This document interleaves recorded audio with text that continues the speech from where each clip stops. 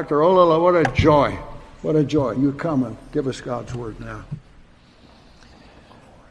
Thank you, Pastor. I just want to thank those who have come for the, 14 sessions up to this point. You have been sitting a long time. And the fellowship has been great, and the input that you have given in the discussion has been excellent and deepened much of what we were sharing. And then to meet the rest of you folk this morning, we are very grateful. I want to introduce my wife. She can just wave her hand back there. We have been in the ministry trench for 57 years together. I met her when she was 3 years old. And so we are delighted to be here. We have been through this area for many times years ago where we used to travel years ago to Life Action Ministries, and we were from Seattle all the way down to San Diego, spending much time on the West Coast. And I was here at one time on another venue, but my heart has always remembered the San Francisco Bay Area, and I cannot tell you how thrilled Charlene and I are, both of us, to realize that there is a gospel light in this area. And what a thrill to see you this morning with smiling faces. Let's pray, and then I want you to turn to the book of Acts chapter 3. God, I commit this time to you. God, you know my heart. And I plead with you that I would be able to clearly present the truth of your word. We rejoice in the finished work of Jesus Christ that we might know eternal life. Thank you for the propitiation work that was done. The wrath of God satisfied, that we can call you Father through the Lord Jesus Christ. Undertake now, be glorified in Jesus' name. Amen. I want to go to my text, Acts chapter 3 and verse 13, and I want to go to where I pulled a phrase of the title that is in your bulletin, "The Father hath glorified the Son." Acts chapter 3 and verse 13, "The God of Abraham and of Isaac and of Jacob, the God of our fathers, hath glorified his Son Jesus, whom ye delivered up and denied him in the presence of Pilate when he was determined to let him go." And I pulled that phrase out, "The Father hath glorified his Son Jesus." Now the context of this, Pentecost had just happened. The crucifixion had happened some 50 days earlier. Then Peter was chosen of God to preach. Now a spirit-filled believer turned from a coward, one who denied Christ 3 times the night of the crucifixion, now chosen of God to proclaim the gospel so clearly, and 3,000 people were saved that day and added to the church. What an exciting time. You could bask in that highlight for a long, long time, but all of a sudden in chapter 3 and verse 1, back to reality, back to the real world. Now Peter and John went up together into the temple at the hour of prayer, the 9th hour, the same hour that the call, "It is finished," was given. And a certain lame man from his mother's womb was carried, whom they daily led at the gate of the temple, which is called Beautiful, to ask alms of them that entered the temple. So here we see this man was carried every day for how many years, who knows? But he would be placed there at the entrance of the temple begging alms. A man unable to walk, carried by someone else there, who, seeing Peter and John about to go into the temple, asked an alms. Peter, fastening his eyes upon him with John, and said, "Look on us." And he gave heed unto them, expecting to receive something of them. And Peter said, silver and gold have I none, but such as I have give I thee. In the name of Jesus Christ of Nazareth, rise up and walk. Can you imagine, after this great day of Pentecost, after Peter's preaching, after there has been such a time of revival at this point, they go back to the day-to-day responsibility of going in and going before God in worship and prayer and meeting a needy person. You cannot walk very far in this world that you do not see a needy person. And when you go out the doors of this church, it's not just that you have been here and you have fellowshiped and you've fed. There is a real world that is filled with needy people. Hurting world. A world that is empty, without hope. Unless we as believers like Peter and John say, silver and gold have we none, but what we do have we give unto you. In the name of Jesus Christ, receive new life. Verse 7, and he took him by the right hand, lifted him up, and immediately his feet and bones received strength. You could tell a medical doctor is writing this, describing his feet and ankle bones receiving strength, and he leaping up and stood and walked and entered with him into the temple, walking and leaping and praising God. You can picture this. Here this man for how long? Years on the street begging alms, unable to walk. Suddenly he's up leaping and praising God. Verse 10, they knew that it was he which sat for alms at the beautiful gate of the temple. They were filled with wonder and amazement at that which had happened unto him. And the lame man which was healed held Peter and John. All the people ran together unto them in the porch that is called Solomon's, greatly wondering. And when Peter saw it, he answered unto the people, ye men of Israel, why marvel ye at this? Or why look ye earnestly on us, as though by our own power or holiness we made this man to walk? The God of Abraham and of Isaac and of Jacob, the God of our fathers, hath glorified his Son Jesus, whom ye delivered up and denied him in the presence of Pilate when he was determined to let him go. Peter and John are saying, now these people are holding Peter and John up in amazement and wonder as though they were something great. And instantly, Peter deflects the glory. He said, no, this is made possible by the one you nailed on the cross. And he was turning the guns on those who were shouting, crucify him. Release unto us Barabbas. And Peter saying, by that man who you put on the cross, this man is walking today. Now I want to get into the outline that you have in your hand, because now we begin to see what Peter begins to unfold regarding this person, Jesus Christ. Who is Jesus Christ?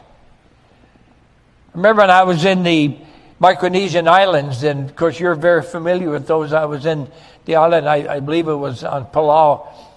And they asked if I would speak at a junior college. They had a Bible study for any of the junior college students who would come there. And we met in a pavilion outside in a park. And a number of those college students came. And I said, I have a premise question. Because so many were unbelievers that came. I said, who is Jesus Christ and why did he come? I said, I want you to throw out your answers on that. Because if any solution to a life dilemma is going to happen that is going to be lasting, it will be, what will I do with Jesus Christ? And so they began to give answers. Some very good answers, some very accurate answers, some very general answers. And thank the Lord, there were some there in those Micronesians who had come to know Christ and actually were on the way to the States to get Bible training. But others were there who were there out of curiosity. Who is Jesus Christ? Now Peter goes into verse 14. He said, this is the one who was nailed on the cross, but you. Now he turns the attention to those who were the mockers. You denied the Holy One. So note number one in your outline, the character of Christ. What is Peter pointing out here? You denied the Holy One. So first of all, we note that Peter is pointing out that the one you nailed on the cross was the Holy One of God, the testimony of Isaiah the prophet. For thus saith the high and lofty one that inhabits eternity, whose name is holy. I dwell in a high and lofty place with him also that is contrite and a humble spirit, to revive the spirit of the humble, to revive the heart of the contrite ones. So Peter was saying the character of Christ, he is the Holy One. Secondly, we see the testimony of the psalmist. Psalm 103 and verse 1. Bless the Lord, O my soul, and all that is within me. Bless his holy name. Peter said, you crucified Jesus Christ, the Holy One. Now we have the testimony of the maniac of Gadara. And you remember when Jesus began his ministry, miraculous ministry there in Capernaum on the Sea of Galilee. Then he takes ship to go across the Sea of Galilee, and I'm sure several of you have been there, where you have gotten on at Capernaum and you have gone over onto this region, what is called the Gadareans, the region of Gadara. And there is the maniac of Gadara.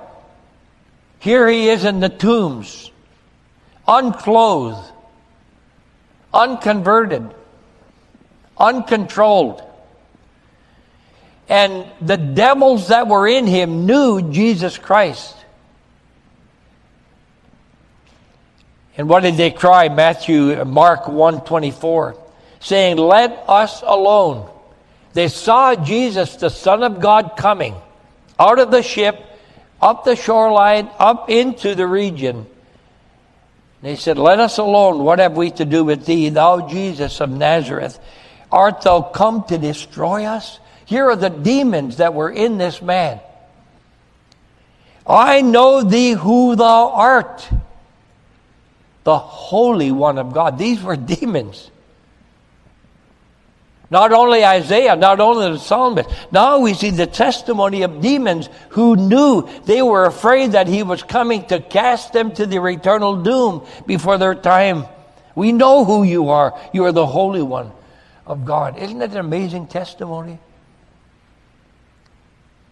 It is a fact, the character of Christ, he was the sinless, holy one of God, capable of paying the penalty for our sin. Colossians 2:9, in him, that is in Christ, dwells all the fullness of the Godhead bodily. Not only did he say, ye denied the Holy One, notice the next word, and the just. Not only was he right in relationship with God the Father, the holy God. Not only was Jesus right in relationship to God the Father because he was the Holy One, now he is saying, you denied the just one. He was right in his relationship to man. So we see the testimony of Pilate's wife, Matthew 27 and verse 19. Pilate's wife, when Jesus was on trial, she goes to Pilate. And when he was set down on the judgment seat, his wife said unto him, have nothing to do with this just man. Interesting. Pilate's wife was saying, he's a just man. There is no sin that he is chargeable for. None. Honey, don't play with this one. Keep your hands off this one. Have nothing to do with this just man, for I have suffered many things this day in a dream because of him. I think his wife was so worked up and so convinced that Jesus was who he said he was, that she is pleading with Pilate, don't bring him to judgment. See the testimony of Pilate himself, Matthew 27 and verse 24. When Pilate saw that he could prevail nothing, the tumult was crying, release unto us Barabbas. We will not have this man rule over us. And Pilate saw that he could do nothing to prevail, but rather a tumult was made. He took water and washed his hands before the multitude, saying, I am innocent of the blood of this just person. Peter said, you denied the Holy One and you denied the Just One. There was no one who could bring an accusation against Jesus Christ and it would hold water, that he had sinned and that he was a criminal and that it could be proven. No one could do that. And Pilate said, I'm innocent. So he is before this multitude washing his hands, and into eternity I think he's still washing, trying to get the blood from his hands. Amazing, the testimony of Judas. Thirdly, Judas' testimony. Then Judas, Matthew 27, verses 3 and 4. Then Judas, which had betrayed him. Remember, in the upper room discourse, Jesus was pouring out his heart in John 13, 14, 15, 16, 17. Pouring out his heart to his loved ones who are left and said, this is what you're going to face in this world. He knew within 24 hours he would be crucified. And he was pouring out his heart to his people. Judas slips out in the middle of that upper room discourse to go and collect the 30 pieces of silver, to go and make the plans, because he knew where Jesus would be going, to the Garden of Gethsemane after this time, when Jesus would go there for that time of prayer. He went and met with those who were the high priests and the Roman soldiers who were going to now capture Jesus when Judas would have planted that kiss of betrayal. Now here's the testimony of Judas, Matthew 27. Then Judas, which betrayed him, when he saw that he was condemned, repented himself and brought again the 30 pieces of silver to the chief priests and elders. So he takes these 30 pieces, goes back to them, take this back, saying, I have sinned in that I have betrayed innocent blood.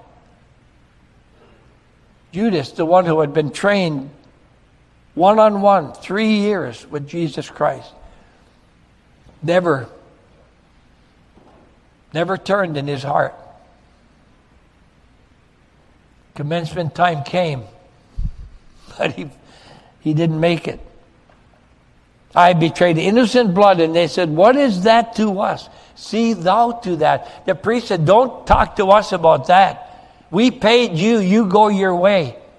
And Judas took the 30 pieces of silver and cast it down, went out and hanged himself. They took the 30 pieces of silver and brought what is called the Keldom of the field of blood. But Judas, what a testimony.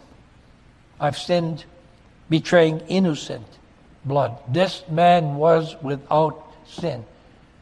So Peter is saying, you denied the Holy One, right in his relationship to the Father, capable of satisfying the wrath of a holy God, and the Just One. No man could bring accusation. Now let's look secondly.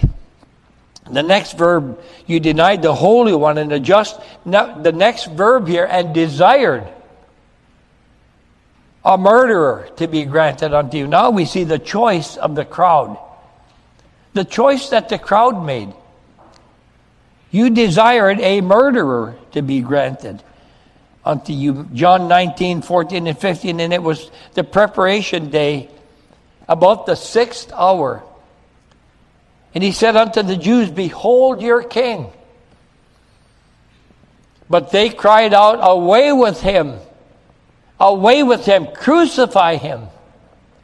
And Pilate said unto them, surely, shall I crucify your king?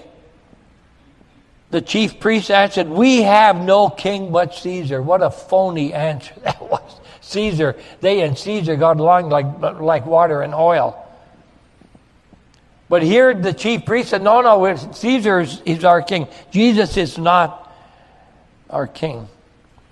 And we see the choice of the crowd. They cried, crucify him. Luke 23 and verse 18. Release unto us Barabbas. Barabbas was a convicted criminal. And they cried out at once, saying, away with this man. Release unto us Barabbas. Barabbas guilty, convicted, already condemned, but it was the custom to release one of the prisoners. And Pilate said, who shall I release? And they should release unto us Barabbas, the guilty one. to put on the cross the guiltless one. And you know, our human natures are much more comfortable with sinners than we are with sinlessness. And I asked myself the question, had I been in that crowd, I would have been crying with the sinful heart with which I was born. I would have been crying, away with him, crucify him. I don't want a sinless one. I can better identify with the sinful one, Barabbas. I remember years ago, we had our Bible conference at Northland, and I invited all the college presidents that we had room for, all of that were in our circle, Maranatha and Pillsbury and Bob Jones University, and I had the presidents all speak at this Bible conference. I did away with most workshops and had all general sessions, but all the presidents were to speak, and Dr. Bob Jones Jr. Was one of those who came to speak. And he read a poem during this message, or quoted a poem before. I don't think he ever did anything from reading. I think everything he had was memorized. And here's his poem. And in fact, Dr. Cummins came to me, the one who wrote much of the Baptist history. He came and said, could you ask Dr. Bob where he got that poem, or could I get a copy of that poem? But here's what it was. Before my heart to Christ was won, I wonder what I might have done had I with them beheld his grief. Would I have mocked with mocking thief, or joined the penitential plea of him who prayed, remember me? Would I with Pharisaic pride have placed myself those priests beside? And we see that the thing that he gave here, he was giving, oh, let my heart toward him incline, to ease thy pain with drug-laced wine, and thrilled to hear the Romans say, this was God's Son who died today. His brow with thorny crown display, his spreading blood a mantle made. Such scanty cloak no king e'er wore, or thus enthroned was seen before. Nor ever had triumphant cry like it is finished torn the sky. A rocky hill, so small a stage, that day in time a single page, but God conceived the scene there played, ere foundation stones were laid, and on this page with blood-dipped pen, a pardon signed for blood-stained men. And this I know, thou suffering Son, thy love this stubborn heart has won, nor can there be aught that these hands deny unto thee. I remember hearing the poem, and Dr. Cummins came and said, could you ask Dr. Bob? So I went to Dr. Bob. I said, Dr. Cummins wants a copy of that poem. He said, I don't have a copy. He said, I wrote that on the plane on the way up here to the conference.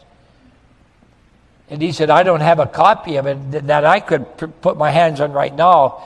But he said, I'll write it out for him. And I said, when you get it, Dr. Cummins, give me a copy. Because it really says what's going on in our hearts. What would we have done? Our guilty hearts, our sinful souls, would we not more quickly identified with those who were in sin and cry and crucify this Holy One than come to repentance?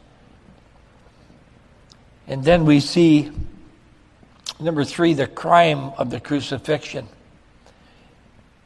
And killed. Note the next verb there. You denied the Holy One and the just. You desired a murderer to be granted unto you, and killed. Note that next verb. And killed the Prince of Life. How can you kill the author of life? How do you kill the author of life? In fact, the prince there is literally the one who authored life.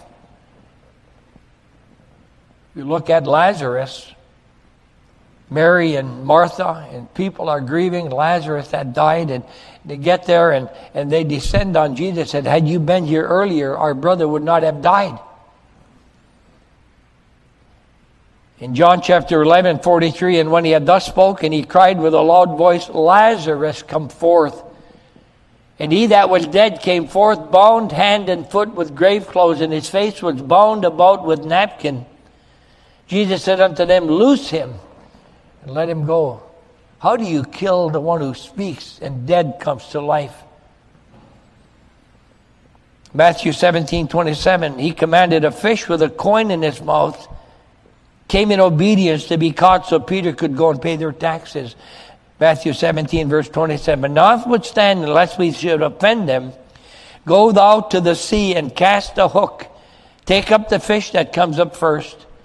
And when thou hast opened his mouth, thou shalt find a piece of money, and take and give unto them for me and for thee. In other words, Peter, we've got a lot to do here. IRS is on our back. Go down to the sea, and the omniscient one, the creator of life, ordered that this one fish, coin that had fallen perhaps out of a fisherman's pocket when he was casting nets, but the omniscient one, though he had surrendered in the kenosis of Philippians 2, he did not surrender all of the privileges of the exercise of deity. But here, this fish came in obedience, and the taxes were paid. Colossians chapter 1, in whom we have redemption through his blood. Listen to this, the Creator. In whom we have redemption through his blood, even the forgiveness of sins, who is the image of the invisible God, the firstborn of every creature.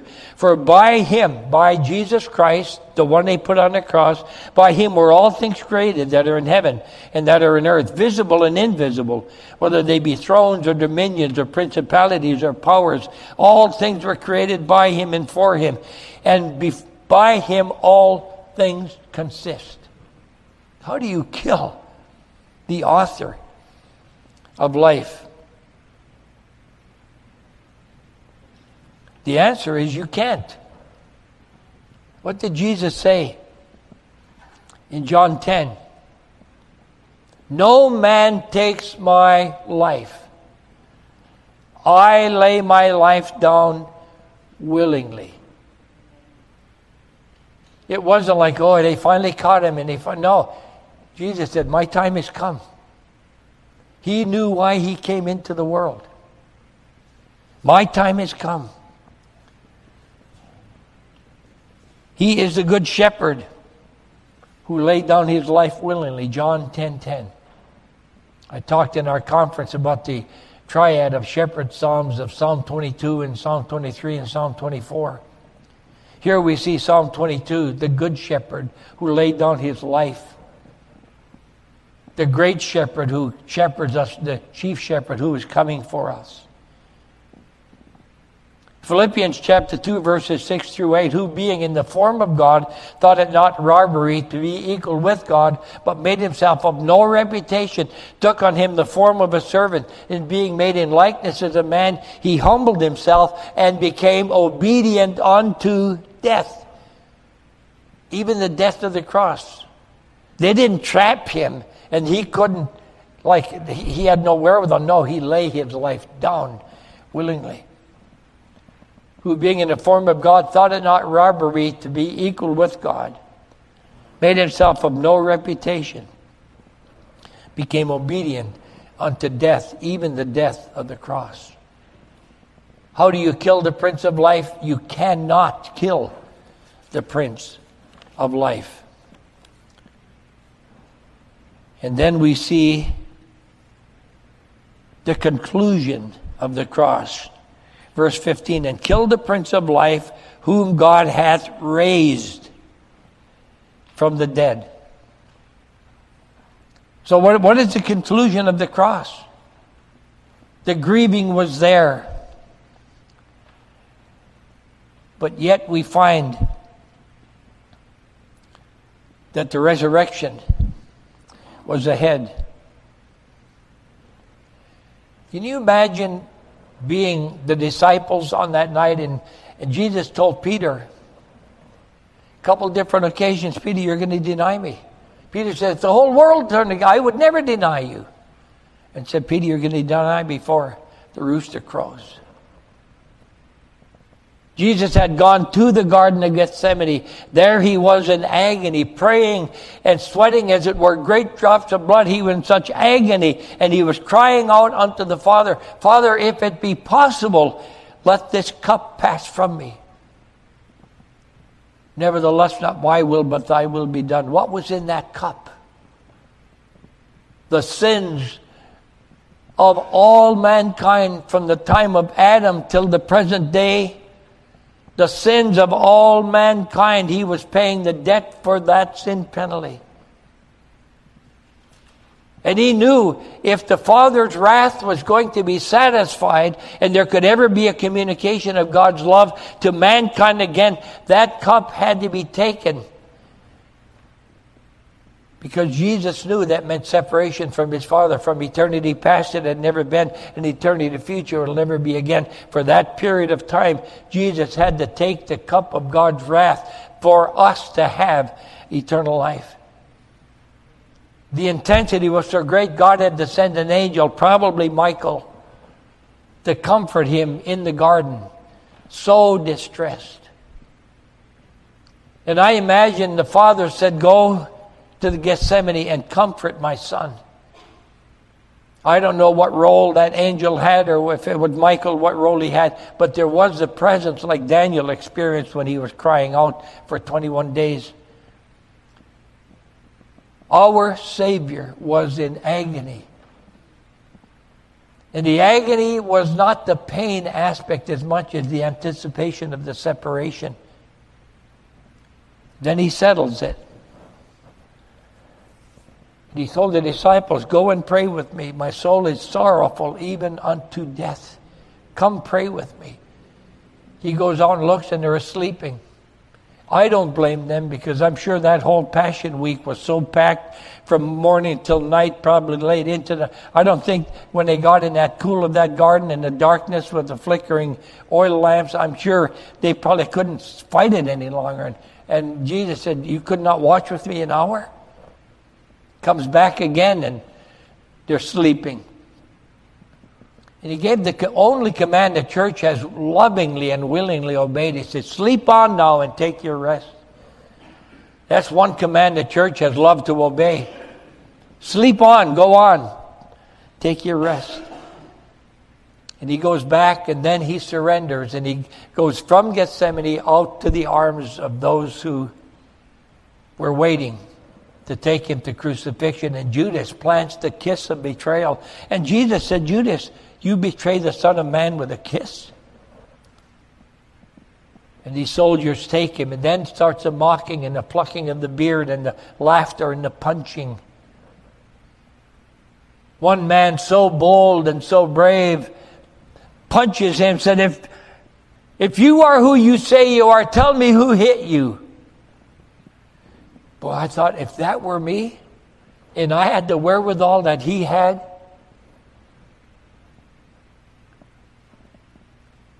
I would have gone, who hit you, pal?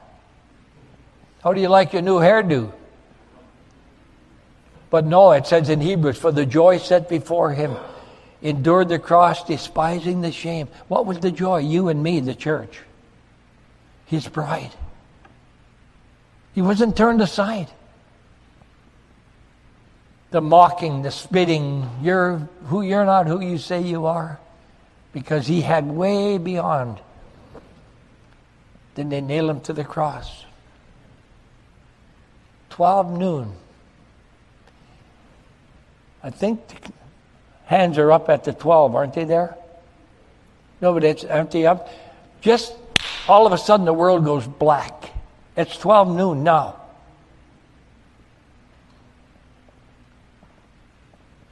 Just picture everything black worldwide. Try to get on your cell phone. Call Mom back in Virginia. It's dark here too.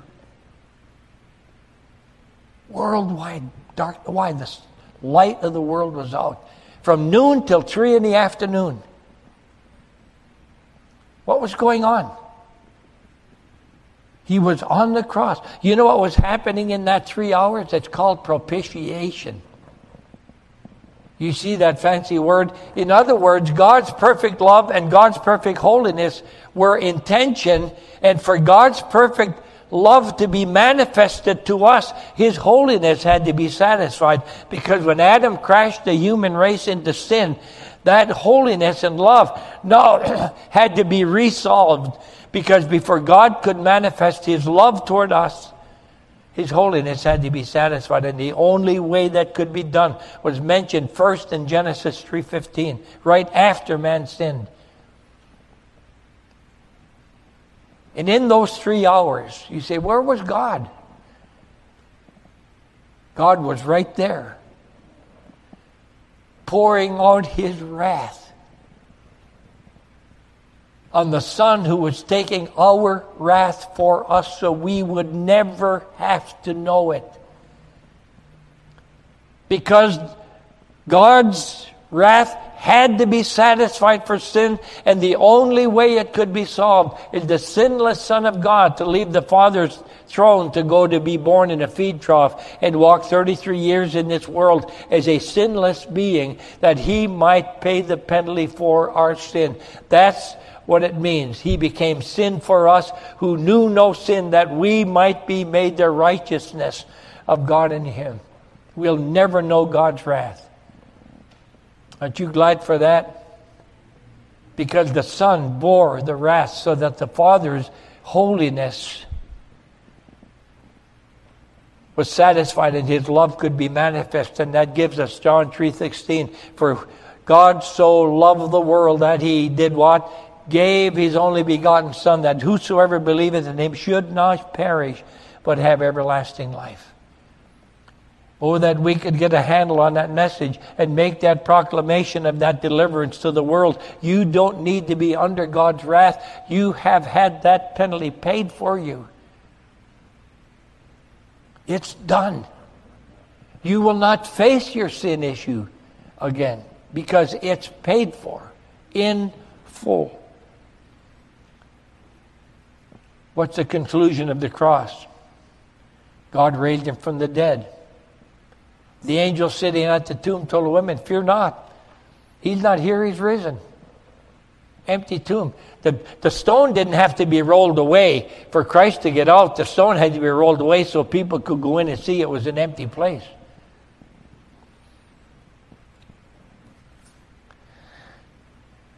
First Corinthians 15.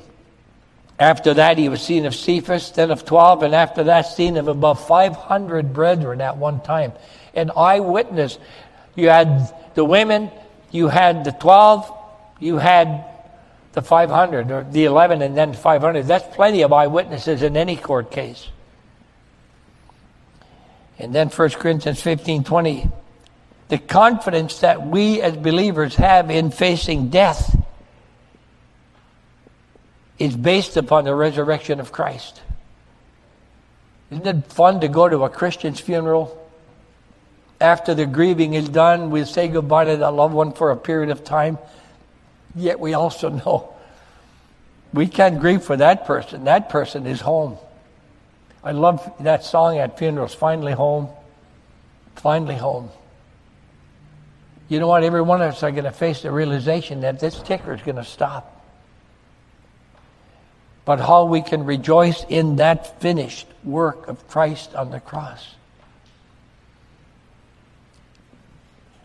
Now Christ is risen from the dead. 1 Corinthians 15. I like what many church nurseries have on their door. We shall not all sleep, but we shall all be changed. I thought that's pretty good thinking.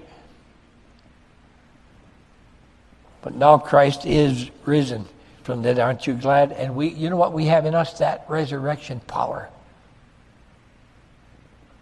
That's what Ephesians 1, that prayer is.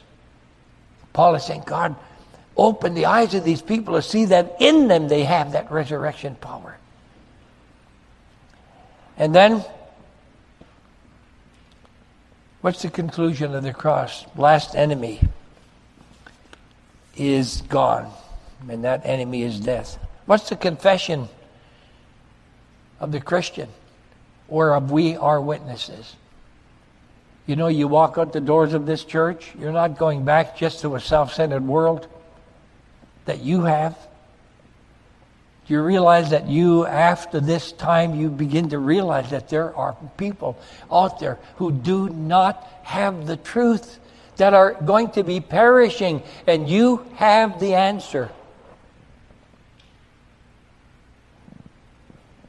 You say, silver and gold have I none, but such as I have give I unto you. What is that? The truth of the gospel of Jesus Christ. What an opportunity we have to be able to proclaim that gospel to a lost world. Let's bow our heads together.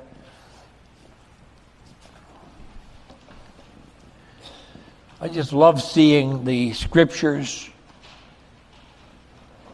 describing our deliverance. I wonder, could you say, you don't need to raise your hand, but could you say, if I were to drop dead right now, I know that I would be in heaven. You don't need to raise your hand. I know that I would be in heaven because I've accepted Jesus Christ as my personal Savior.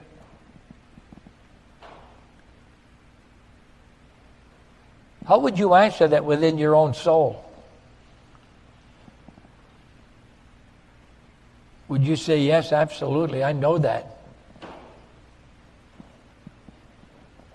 But I wonder, what if? You say, well, Les, I don't have that assurance, but to be honest, I want to lift my hand and say, would you pray for me? I don't have that assurance, but I would like to have that assurance. Would you quietly slip your hand up and I pray with you as we close, pray for you? Say, yeah, I don't have that assurance, but I want that assurance. Because of the truth of God's word, would you quietly slip your hand up and say, yes, that's me. Pray for me. Or you could pray right there within your own heart, God, be merciful to me, a sinner, and save me. Acknowledging that sin, and God, be merciful and save me for Jesus' sake. Anyone like that? I won't ask for a public response for you by raise of hand as a believer, but God might prompt your heart later during the invitation to say, you know what I need to do? I just need to get on my knees right where I am, or go down on that front row and say, God, have your way in my life.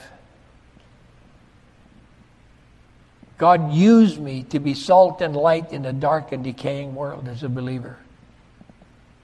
Father, have your way as we come to a conclusion here at this time. God, fill us by your Spirit. God, give us a comfort from your word. And God, use this body of believers to touch this city, these hurting people, for your glory. I pray in Jesus' name. Heads are bowed and eyes are closed for just another moment, please.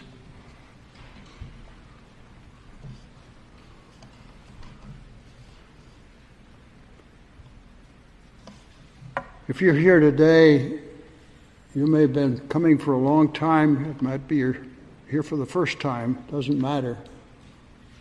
But if you're not absolutely sure, joyfully sure, that your sins are totally out of the picture now, forgiven through the blood of Jesus Christ, and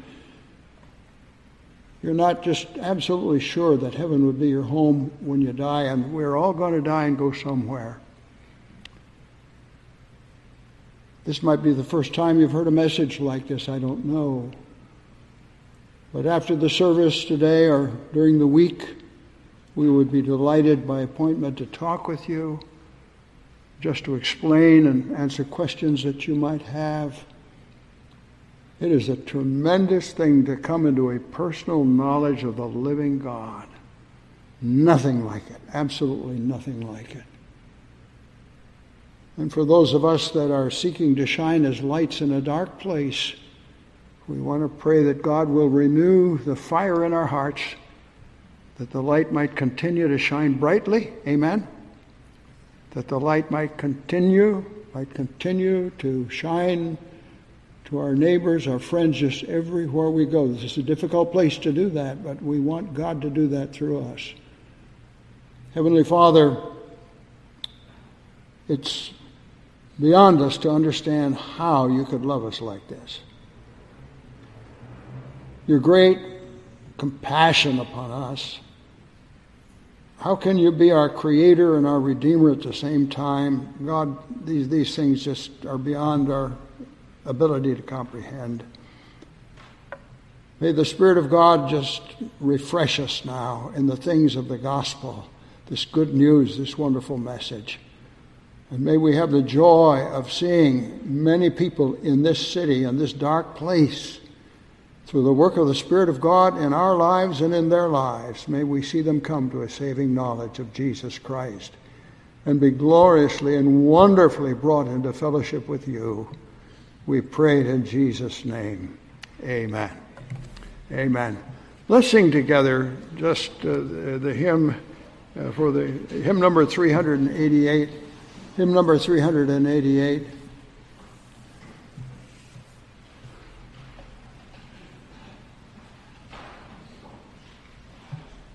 We have great need for the gospel to get through this city, and we are not able to do that. Would you look this way for just a moment? It occurred to me this morning as I was praying that I can't give anybody else's life to God, but I can give my own life to God. Huh? And when Isaiah saw his vision, there was this question that came. God said to Isaiah, who will go for me? Who can I send? That was the question. That was a personal question. And Isaiah couldn't send my neighbor, send my pastor, send somebody else. He couldn't say that. Remember what he said? Here am I, Lord, send me. That's what I said this morning to the Lord when I was praying. I said, Lord, I can't give anybody else to you, but I'm going to give myself to you anew in the work. And it's a joy to do that. Whom shall I send? Who will go? Here am I. Send me. And that's what